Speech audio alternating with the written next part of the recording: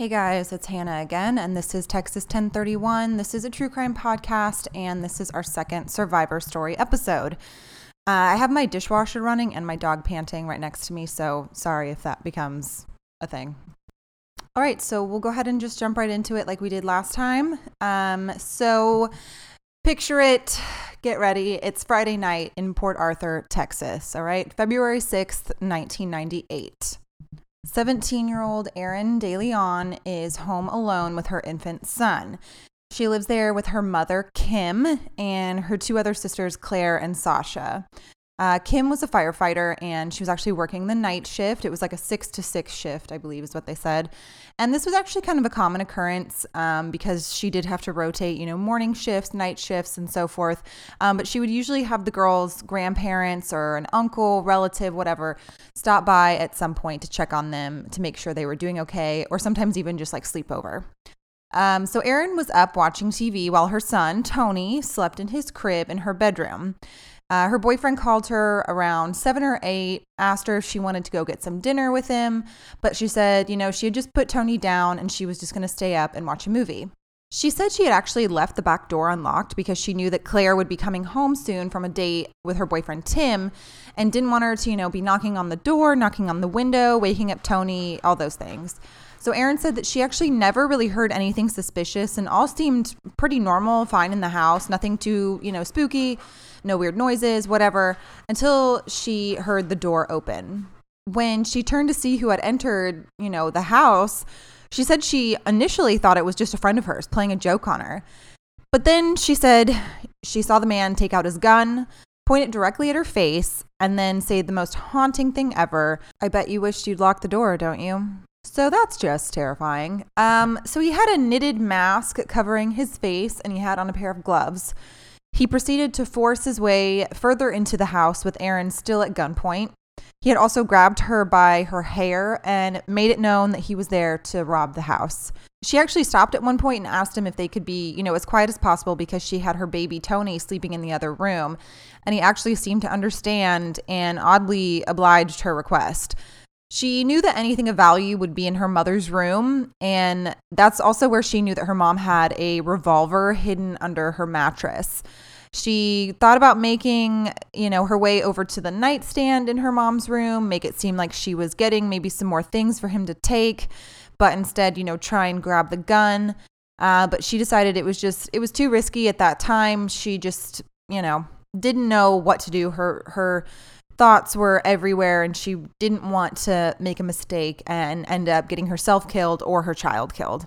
They then moved to her bedroom where, she reiterated to be quiet because her son was asleep, but she said he still made her turn the light on. So at this point, Erin's sister Claire, who was actually only 14 at the time, pulls in the driveway with her boyfriend Tim returning from their date.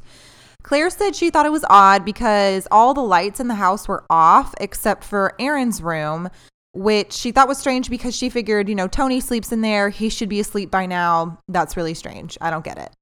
So she tells Tim to actually wait in the car while she goes and checks out everything, make sure it's okay. And it's just like, come on, girl, make your boyfriend go with you. I would never, I don't know, maybe that's just me. I would never go into a house no, just don't.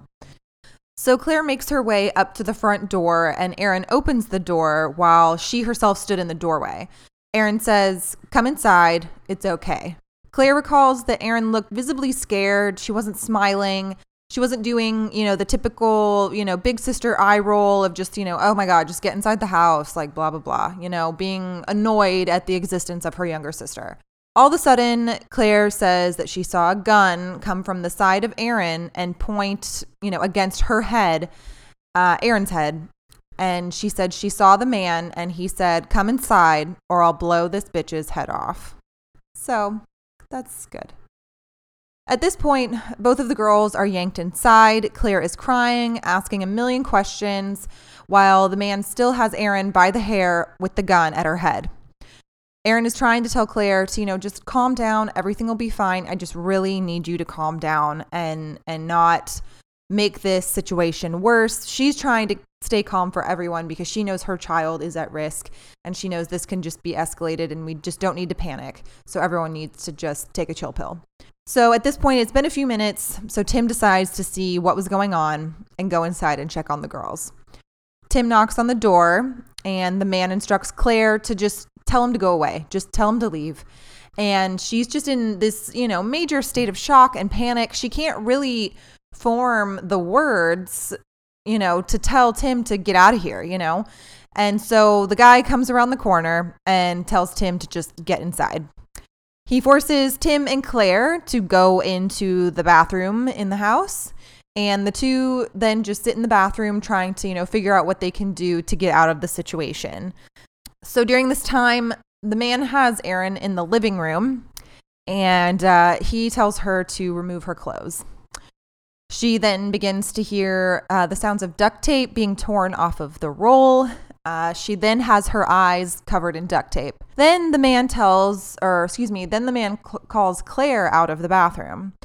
She said when she came out, she saw Erin naked on the floor, and her heart sank because she knew that, this situation wasn't anywhere close to being over. He then instructs her to undress as well, and then proceeds to duct tape her eyes as well. The two sisters are now laying on the ground, pretty close to each other, and they actually grab each other's hands and begin to say the Lord's Prayer.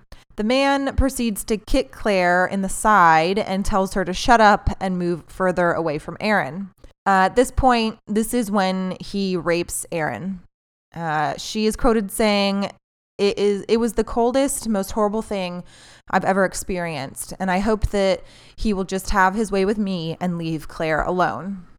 So Claire is actually just a few feet from Erin during her rape and is pleading with the man to, stop hurting her sister. Like that's all she said. That's all she could really form. She wanted to say, awful, scary, mean things to him to get him to stop. But she said all she could really, sentence wise produce was, please just stop hurting my sister. And that's a really sad realization to me of just, I don't know, the innocence of her and just the shock of, the state that you're in. He then turns his attention to young Claire.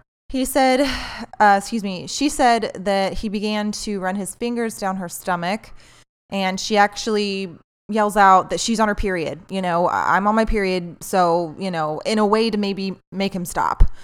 And he says, all right, and yanks her up off the ground. Unfortunately, he pulls her close to him, presses the gun to her head, and says, do you feel that? Don't do anything stupid. He then rapes her orally while he sits in a living room chair. Soon after he finished with Claire, the girls hear a car pull up in the driveway. Unbeknownst to them, their Uncle Billy has arrived to check on them. Billy Ryman was a firefighter as well and was actually a pretty massive, muscular guy. The girls described this moment as very bittersweet because they knew that Billy could most definitely save them, but they knew if the man saw Billy, he would most likely view him as a threat and could possibly kill him. Claire says that she hears Billy open the door and ask, who are you? What's going on here? Why are my nieces, what is happening? And she said that she then hears a gunshot and the sound of something very heavy falling onto the floor. Claire at that point was able to roll the duct tape off of her eyes a little bit and see what was happening. She then sees her uncle on the floor moaning from the gunshot wound. The man steps closer to the door to see if there's anyone else still in the car because Billy had actually left it running. So he's freaking out that there might be another person in the truck. So actually pretty smart move. Claire says, I don't know. Why don't you go check? And she said that she heard the screen door kind of creak open and then, like someone was kind of peeking out, and then she heard it slam. And so she knew that the only way that the screen door would make that noise if someone had actually gone outside. So they realized that he's gone outside to investigate the truck situation and to see if anyone else was out there. She said there was no thought of, okay, what do we do now? She said she just jumped up after hearing the screen slam, ran and closed the door behind the screen and locked it. The door that was unlocked, letting him in initially in the first place. So she locked it, and in turn, she locked the guy outside. The man proceeds to begin to beat on the door and screaming, let me back inside. I'm going to get you. like, ooh, I'm going to get you. Like, it would be terrifying if you were in that situation, but it was just like, come on, man, you don't have anything else scarier to say. But anyway, the girls race to get dressed. They check on Tony, Tim, and Billy. Erin goes and grabs the revolver from her mother's bedroom. Tim says that he actually saw an outline of a person outside Erin's bedroom window and assumed it was probably the intruder, still lingering around the house. So they decide, all right, we got to call the police. We got to get someone over here to help us. So they go to try and call the police. And when they pick up the phone, there was no dial tone. This guy's kind of an idiot because instead of shooting like an open window or shooting a window to try and, break it open or bust a window open, whatever, he decided to try and shoot the lock off of the door and like try and get the door open. You're not that good of a shot. I mean, maybe he was, but I just thought that was kind of funny.